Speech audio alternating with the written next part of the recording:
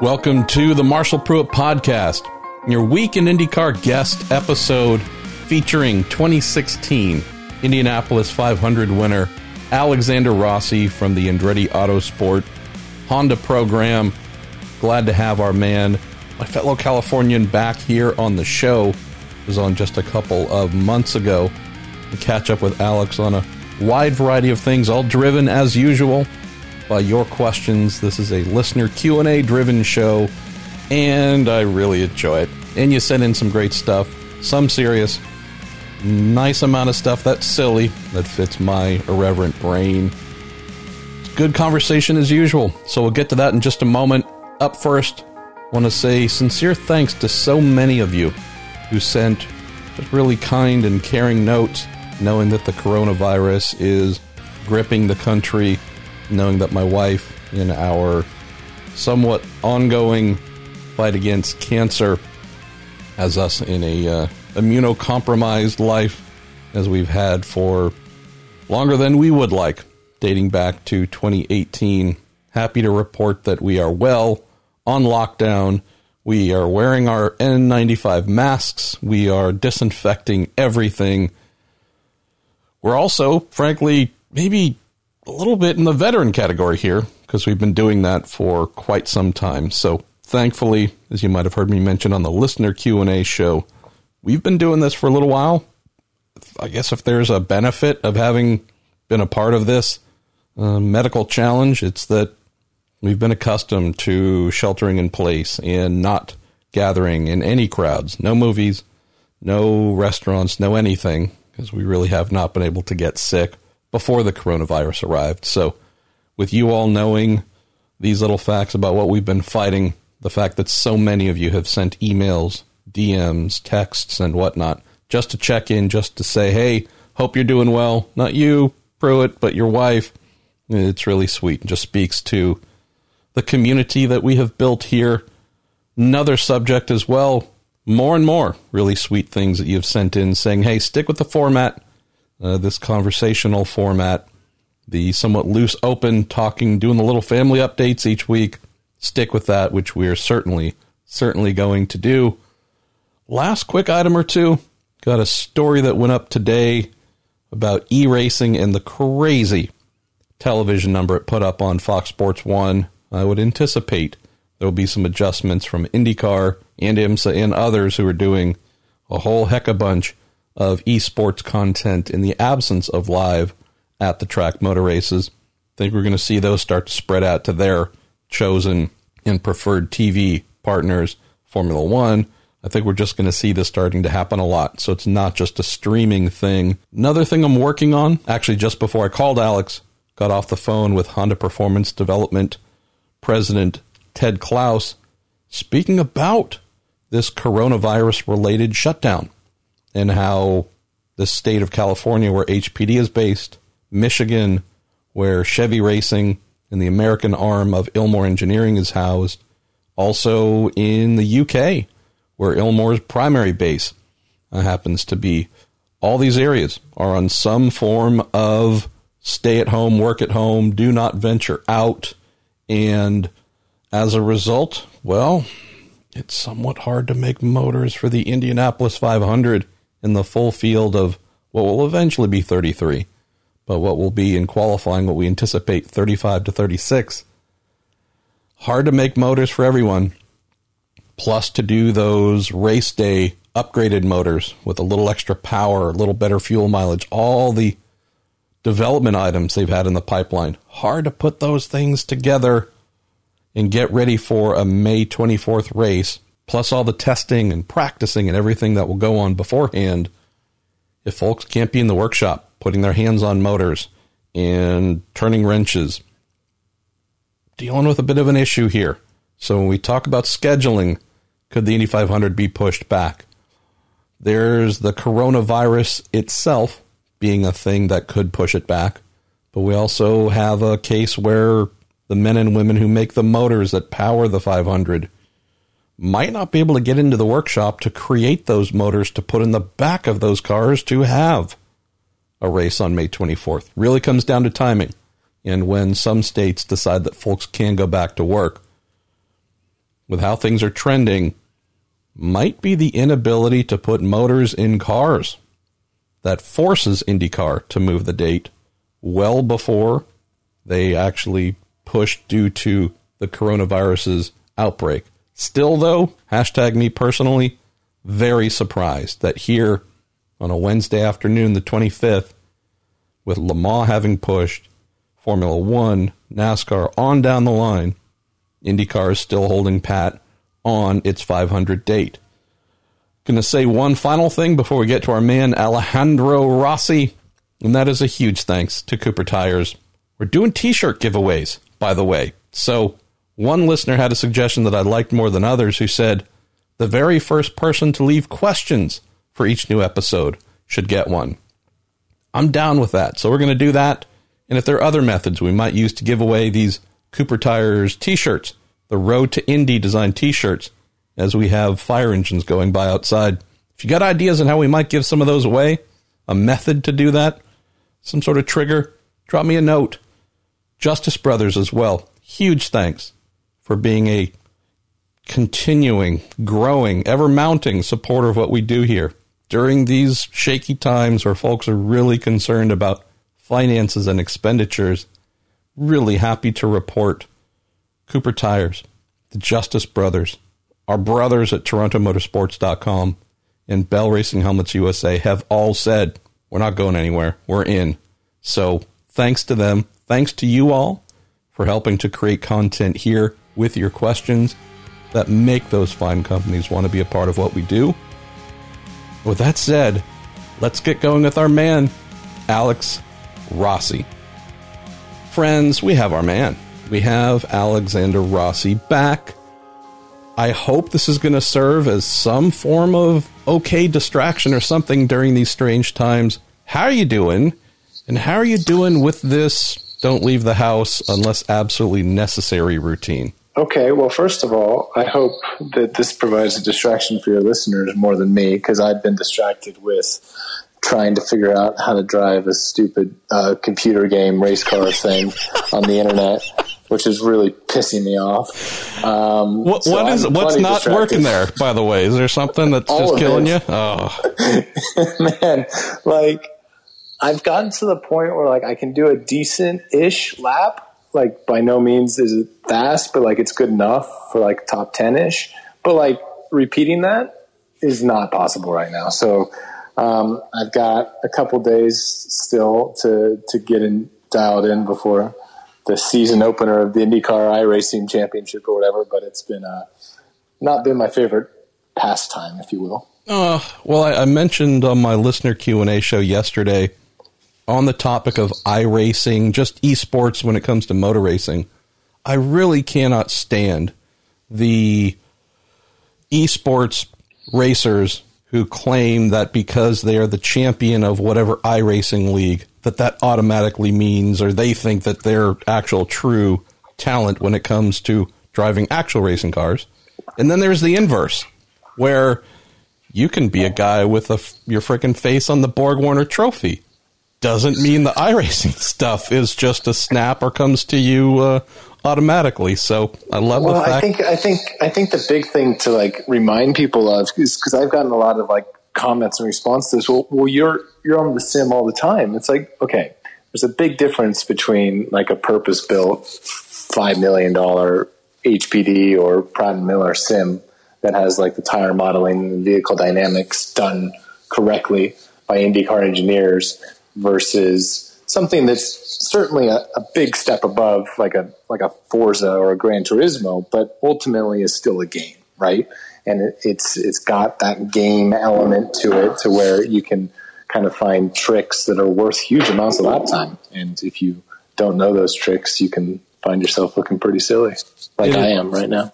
It makes me so happy to know that just idiots like me, that they're actually real, true stars of the sport, can also struggle with things that befuddle us normal folk.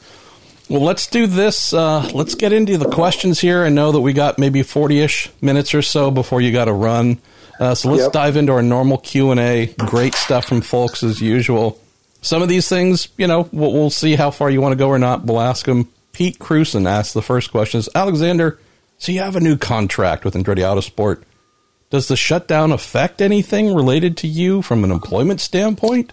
He also asks what you're doing to stay in shape with many of the gyms across the state being closed. So that's a good one, right? Yeah, for sure. So I'll answer the easy one first. So I have a gym at my house, so it's pretty easy. And James doesn't live too far from me, so he comes by and we kind of just carry on with our normal program in the mornings, and then have a stationary bike at home and all that jazz, so can ride in the afternoon. So pretty easy to stay in shape, actually, and the weather's starting to turn in Indiana, which is great, and there's no restriction on going and running and taking your dogs for hikes outside and everything, so that's all good. So no big dramas there. In terms of, the employment, the contracts, all that sort of thing, I think everyone in racing is kind of in a limbo period right now, just kind of waiting to see how this all goes. I don't think anyone really has clauses in their contracts for pandemics or population ending viruses. So I think everyone's kind of just playing it by ear right now. Obviously, there's the hope that this is kind of a 1 or 2 month, 3 months kind of thing, and then everything goes back to normal for the most part, and we can get close to a full season in towards the end of the year. So I think that's everyone's focus and intentions at this point. So as of now, nothing changes, and we're all just kind of focused on getting through this and trying to be as prepared as possible for when things start picking up again. F1aholic has a question for the two of us. He says, Alex and MP, with most people staying at home, what's the one TV show you've been watching you're ashamed to admit to? Ooh, Marvelous Mrs. Maisel. What? Why? What? No, that I'm ashamed? Or no. Just like I've had the option to watch that 1,000 times, and I've always said, no, that just I can't see. It's phenomenal. Is it? All right. It's really good. I'm done then. I got to do that. I ignore the title. It's actually brilliant. It's a really, really good show. So I don't want this. Maybe embarrassed. Shit. I'm embarrassed by most things that I do. So that's the norm, but let's see. One thing that I've started watching with my wife of late, and it's brilliant, Real Housewives of Atlanta. Oh, okay. It is the trashiest thing. That's more embarrassing than mine. Oh, it is, totally, but I embrace it and love it. Whatever amount of drama you think is going on in the IndyCar paddock, no. Oh, no. Anyways. So is Atlanta more dramatic than like L.A.? Or is there? Do you not know because you haven't watched? Isn't there one in L.A.? Isn't that there is? One? I don't know. Okay. Yeah, I'll just say culturally, Real Housewives of Atlanta geared to wild. Be. It's enjoyable. It's not awesome. Dry. It is not dry. So fair enough. That's pretty awesome. Let's see. We're going to go to Justin Everett. It says, Alex, with Tom Brady's departure to Tampa Bay, will your fandom remain with the Patriots? Or are you moving across to the Buccaneers? That's a great question. So I've always told people that I'm a Tom Brady fan more than I am a New England fan, but because I watched Tom play for the Pats for so long, I became a fan of a lot of their players, some of which are gone anyways now or leaving. So the one thing I'm honestly really looking forward to is there's always been this question is, can Tom accomplish anything without Bill Belichick, and can Bill Belichick do the same thing without Tom Brady? And so I think in a way, now it's not a black and white way because the NFL is always changing and there's more than two guys that make a team, but it'll be interesting to see their success or lack thereof without each other. And I think that'll be the most exciting part to watch. But having said that, I definitely plan on getting to at least one Tampa game this year. Oh, good man. Good man. Well, Justin, I'll just throw in that since Tom and I were born in the same hospital, I've been, like Alex, a Tom Brady fan more than a devout Patriots fan. So I, too, will be watching with great interest to see if he can not throw 30 touchdowns and 30 interceptions like Jameis Winston. For sure. Got a couple esports questions here, having already gone through the pain of trying to master iRacing. Yep. A couple folks, Bryson Frank, John Hollinger, Chris Peterson, a lot of them are curious about thoughts on this, right? We can't go motor racing as, air quote, normal. What are your feelings about this sudden rise to try and fill that void with esports and iRacing? Do you like that? Do you think it should stay a fixture even when we do get back to racing? In a lot of ways, I think it's almost a necessary evil and something that was coming. And I say evil just because I'm not good at it, not because I think anything is wrong with it. It's kind of was already trending upwards. We see the younger generation is very into video games and watching people play video games, which is fascinating for me to try and wrap my head around. And then also, it's no secret that young people, we've been struggling to kind of get their attention in normal motorsports. So I think in a lot of ways, this proves as a really good opportunity to not only give our current fan base something to look forward to each weekend, give our sponsors some sort of visibility that they're not getting without race cars on track, but also hopefully open up our sport to an audience that may have otherwise not even known it existed because they're video game fans. And so they might watch an IndyCar iRace or whatever and think, oh, that's actually pretty cool. I might check that out when it comes to my city in a couple months or next year or what have you. So I think it's exciting for the sport. And I think if done correctly, it can be nothing but a positive thing. Let's look at another shade of this. So part of the fun, I would think, is, okay, so guess what? IndyCar drivers this weekend are going to go do iRacing in IndyCar. So we just had Cup drivers in Cup cars. You find any interest on, as Chris Peterson says, trying a sprint car at IMS or, trying some of the different forms of esport motor racing that is outside your standard disciplines? Is there any interest that piques for you there, or you just want to get back to real racing? So if I was at a point in my iRacing skill level to where like I could jump in an IndyCar and after a couple of hours of practice at a track be on pace and be good, then yes.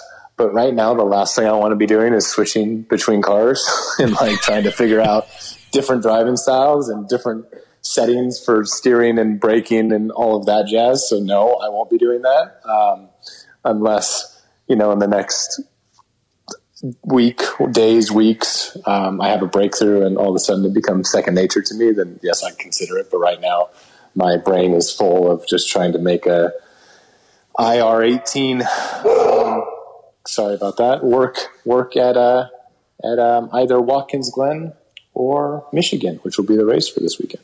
Does calling your insane race engineer, Jeremy Millis, offer any help, or does that only make things worse? It would, but it's a fixed setup, right? So, there's only so much motivation that he can give without actually being able to tell me to change a front spring or something. So, otherwise, he'd be a great help, but unfortunately, it doesn't really apply this time. Lance Snyder asks, Alex, if you could just dump anyone on iRacing, just because, who would you want to take out? He also asks if you would bring your off-track with Hinch and Rossi super producer, Thim, to race just for fun so you could dump him into the wall at every opportunity. If I answer that, I'll probably get in trouble. So I probably not going to name a specific name other than someone that's not in racing. So let's go with... Oh, that's political. I can't say that either. I'm just drawing blanks here. Let's just stick with Tim. I would dump Tim into a wall, virtual and in reality, if I had the opportunity. Well deserved. Yes. We're going to stick with podcast here. Got a couple of great questions, starting with Shauna Oakwood, who says, Alex, how did Off Track come to be? And was podcasting something you wanted to do? Podcasting was not something I wanted to do. I still don't think it's something I necessarily want to do. But nonetheless, here we are. So James had a podcast that was going on for a little while back in the previous era of IndyCar marketing with Brian Simpson, and it was called The Mayor on Air. And that was really successful, and James did a good job with it. But as Brian kind of left IndyCar, James was looking to do something else. I was looking to kind of try and grow and appeal to fans and reach a different audience. So we kind of came up with a crazy idea that two polar opposites would start a podcast together. And initially it started as a actually at least tried to be well-managed production with guests and schedules and formats and such. And then we realized that we have no clue what we're doing, and that was just ridiculous. And so it's transitioned into James and I just talking a bunch of shit most of the time and trying to give an inside opinion on, our thoughts on race weekends. Really it's a podcast that gives an inside line into, how a race went from our perspective or what we thought happened or could have happened differently and that sort of thing. And during the off season, it gets pretty wild and we talk about a lot of random stuff. And the people that still tune in, I applaud you and I appreciate it. And I don't know why. But nonetheless, here you are. And we have a very special guest coming out this week. That I can just say is Travis Pastrana. So he's someone that is a great interview and cool to hear from. So people will get a nice treat there. I love the fact that you do the podcast because it does allow folks to get to hear you with you just being you instead of the highly formal format that most, an IndyCar weekend, you're thrown into fairly defined lanes. This is just you and Hinch being the two of you. I love how folks have responded to that. That part is great. The money, I thought you were going to say the sole reason you got in was for the money, because seriously, driving the IndyCar, that doesn't pay much. Podcasting, that's the real big money there. Yes. Oh, yeah. For sure. Let's go to Grant Stouter, who says, Alex, you don't do your grinding my gears section of Off Track anymore. Why not? He says, don't tell me you ran out of things to bitch and moan about. I've heard your in-car radio. I think he got my in-car radio mixed up with the 98s because I don't drive the 98 anymore. So, first of all, shots fired. Second of all, we haven't done it just because, like I said, the production value has gone down drastically. So segments aren't really a thing anymore. Not because we ran out of things to talk about, just because we just kind of go with the flow. So people seem to like that more. If there's a desire to have Grind My Gears come back, then we can make that happen. See, I refer to my listener Q&A show as my unpolished turd, and it's the same thing. It just is whatever it is. I tell folks up front it's terrible, and yet they still listen. I don't completely grasp it. Next question here, Alex, from some guy on the internet. Sounds a little dicey. Comes from Kyle Sagan. Says, oh, boy. Two questions. What's with the dance before getting in the car? And who's your favorite crew member and why? Come on. There's got to be one favorite.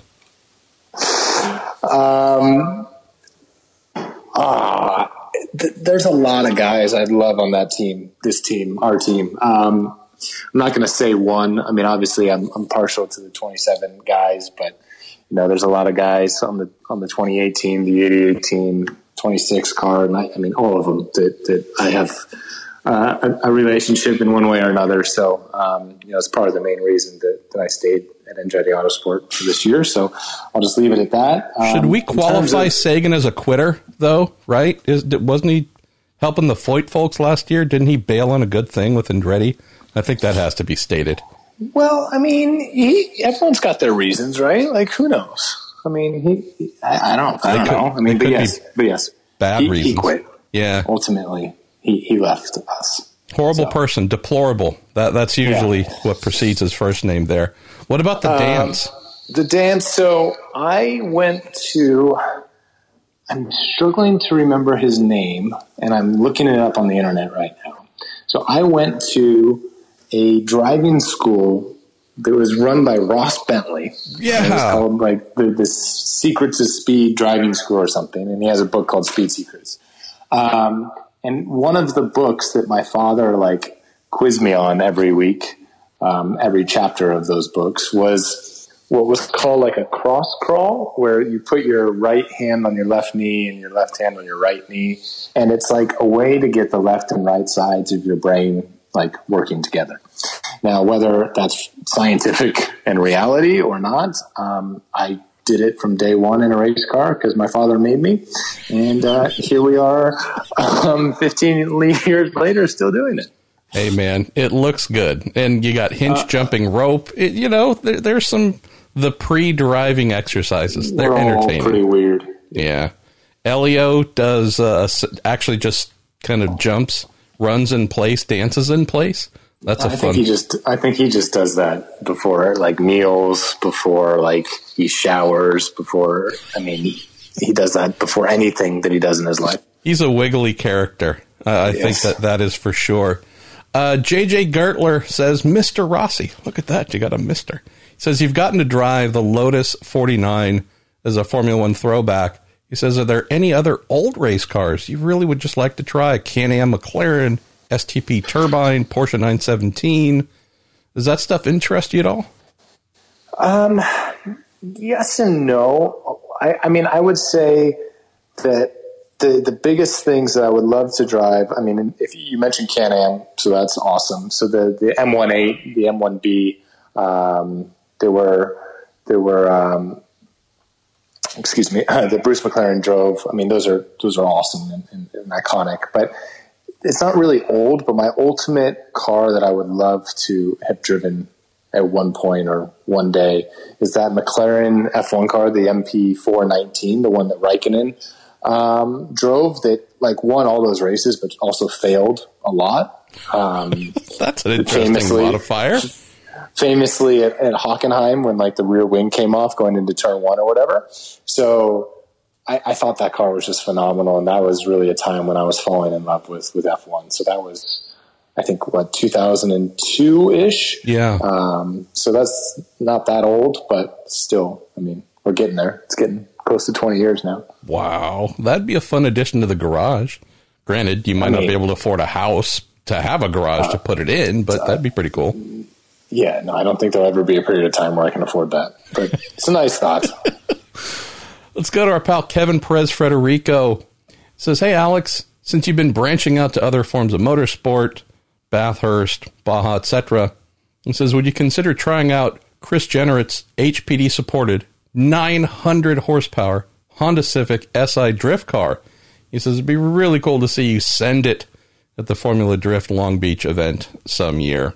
That just seems like fun, but it is also a skill thing. Does that pique your interest at all? Not particularly, no. You damn road racers, I tell you. I don't know what to tell you. Like, no, probably not. I didn't even know that HPD had a car in that sort of scenario. So we have aspirations. Knowledge. Okay. Paul Trahan says, would you rather do karaoke with a drunken willpower or spend 2 hours stuck in the elevator with your podcast producer, Thim?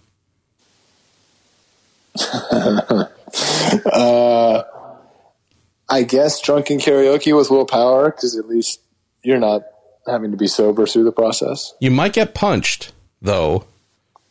By who? Will? Oh, yeah. Oh, that guy's about as punchy. I mean, he's fun, but also he's definitely a delinquent as a youth. Lots of street fights with power.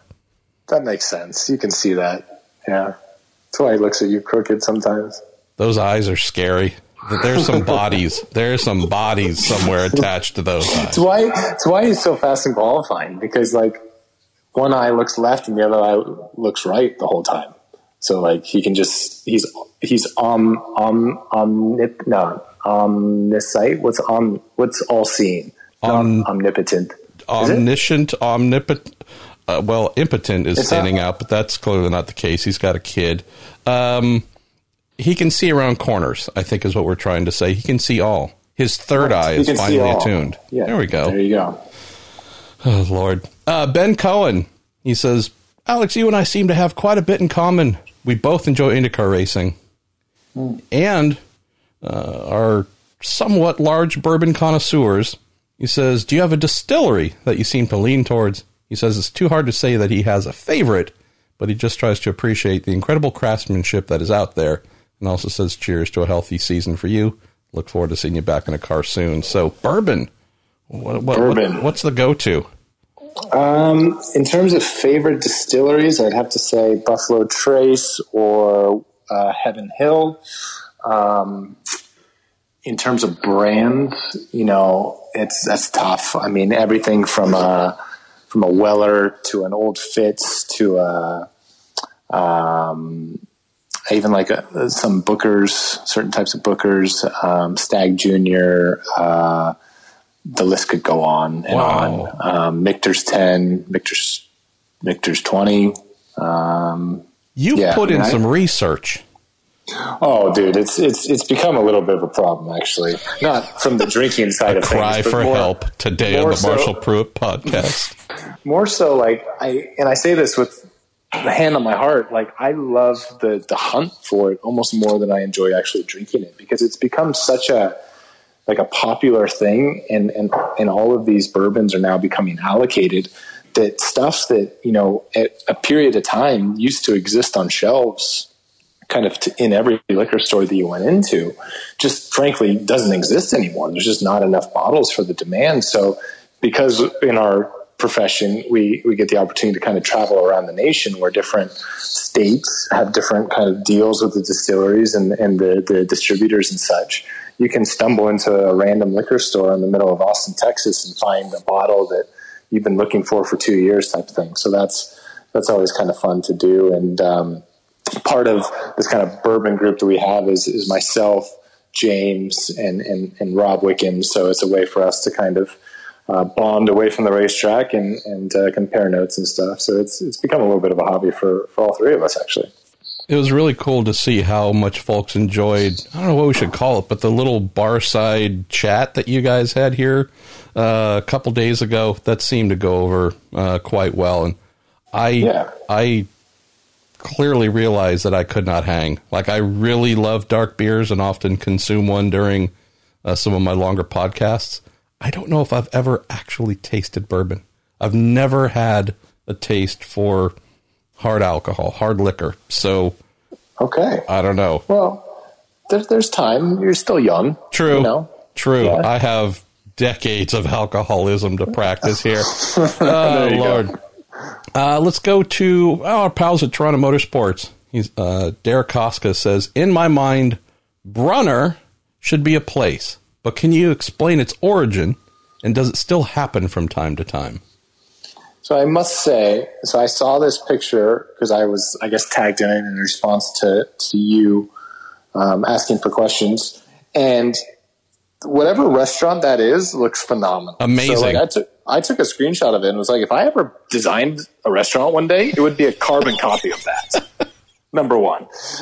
So I would love to know where that is and if that's a real place. Second of all, Brunner, the living being of Brunner is my dog. Yes. But his name was derived from a very wholesome group of individuals that would have brunch at James's house that would turn into dinner because we would stay there for so long. And it existed pretty much strictly during off weeks and when there was big gaps of time between races. And it was a great time. Unfortunately, as people's lives change and things happen, it hasn't really happened in a while with the whole group, but nonetheless, the spirit of Brunner still is there, and the group chat still exists, and we're all still pretty good friends. See, this one I love came from Sion Roberts. Says, I think it's pretty fair to say Alex has raced against all the best single-seater drivers in the world.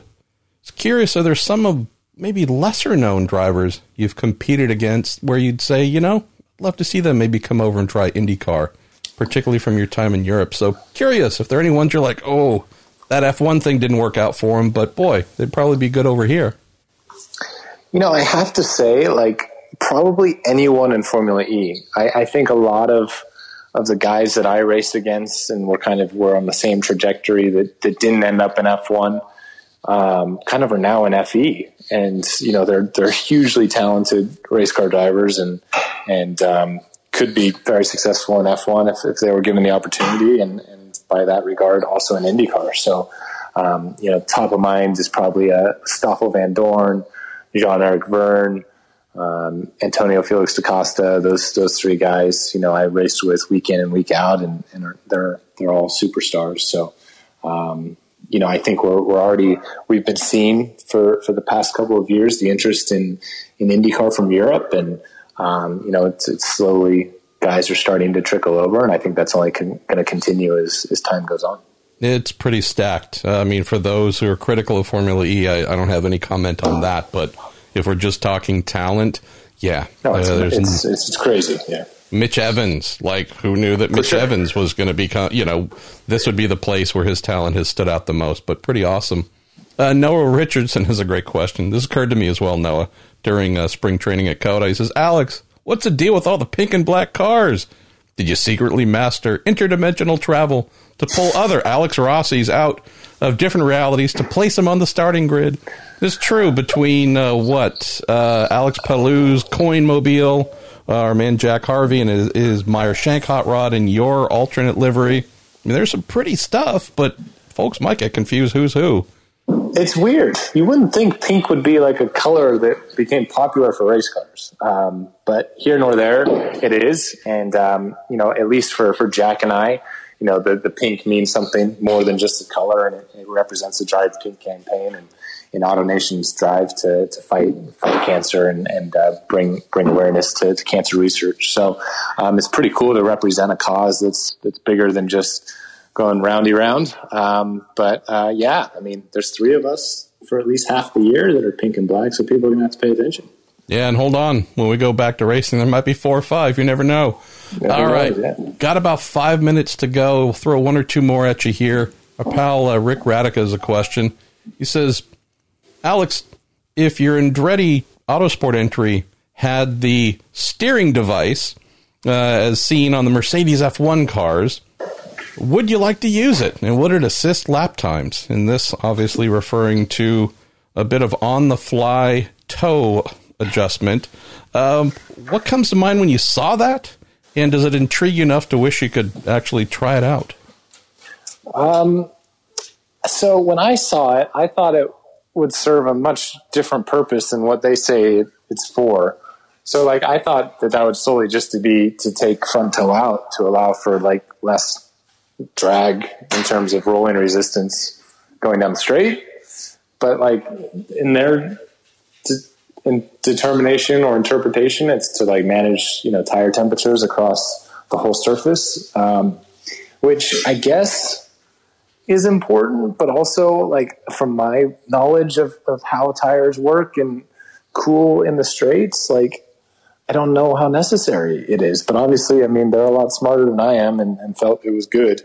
But even in kind of reading some of the quotes from Lewis and Valtteri, it was kind of we're going to try it in Australia, but we're not quite sold on it yet. So from a driver's standpoint, it'd be very annoying, I think, for not a whole lot of net gain, I don't think. Fair enough. Let's go to Dustin Marlowe, and this might be the last question. It says, Alex, are there any tracks that you look forward to visiting for the sake of their local eateries and breweries? Dustin asked, do you have a favorite meal or restaurant around my home track of Barber Motorsports Park? And he says, if not, I might recommend Eugene's Hot Chicken. Okay, that's noted. I would know nothing about breweries on a racetrack. Because it's not the right time to be drinking beer. Second of all, not a big beer guy. But in terms of the food scene that I love, and I love going there, it's got to be Portland. Portland and Austin are kind of my two favorites, I would say. Just because they're weird cities, right? And as a result of that, you get some very kind of dynamic and different food and atmospheres and vibes, and I just love that sort of thing. So the Californian in me comes out a little bit when we go to cities like that, and the last thing I want to do is have a normal kind of steak somewhere. You want to go try something different and a little bit funky. Portland is rainy Austin, and Austin is country Portland. So there you go. Yeah, perfect. All right, let's throw in one final one here to close. This comes from Tracy Leanne, who says, when you win your first championship, what will your victory celebration be like? And I guess I wouldn't limit that to the podium and, the manufactured NBC stuff afterwards. I'm thinking more like what happens the night of and the following night. How long does this go on? Where does it happen? This seems like something to plan in advance. Kind of like an award speech, right? A lot of folks nominated to win, but you want to be ready if you got to do it. Yeah, so we've kind of toyed with ideas the past couple of years if the opportunity presented itself. So I told the team that I'd take them to either Manhattan or Vegas, depending on just schedules and timing and everything. But then with my girlfriend and our close friends, I obviously used to live in London. I was there for 6 years, but the three people that I'm referring to had never been before. So we would go to London and spend a week there or something, and that'd kind of be the celebration. So it'd be something to do with the team and then something to do with friends and family and such. But I think we need to stop planning or thinking about that sort of thing and just go out there and focus on winning it and getting that done first and foremost. See, that's why you're a perennial championship contender, my man. Alex, thanks for taking some time, and we'll look forward to speaking soon. Yeah, sounds good, man. Absolutely. Thanks for having me.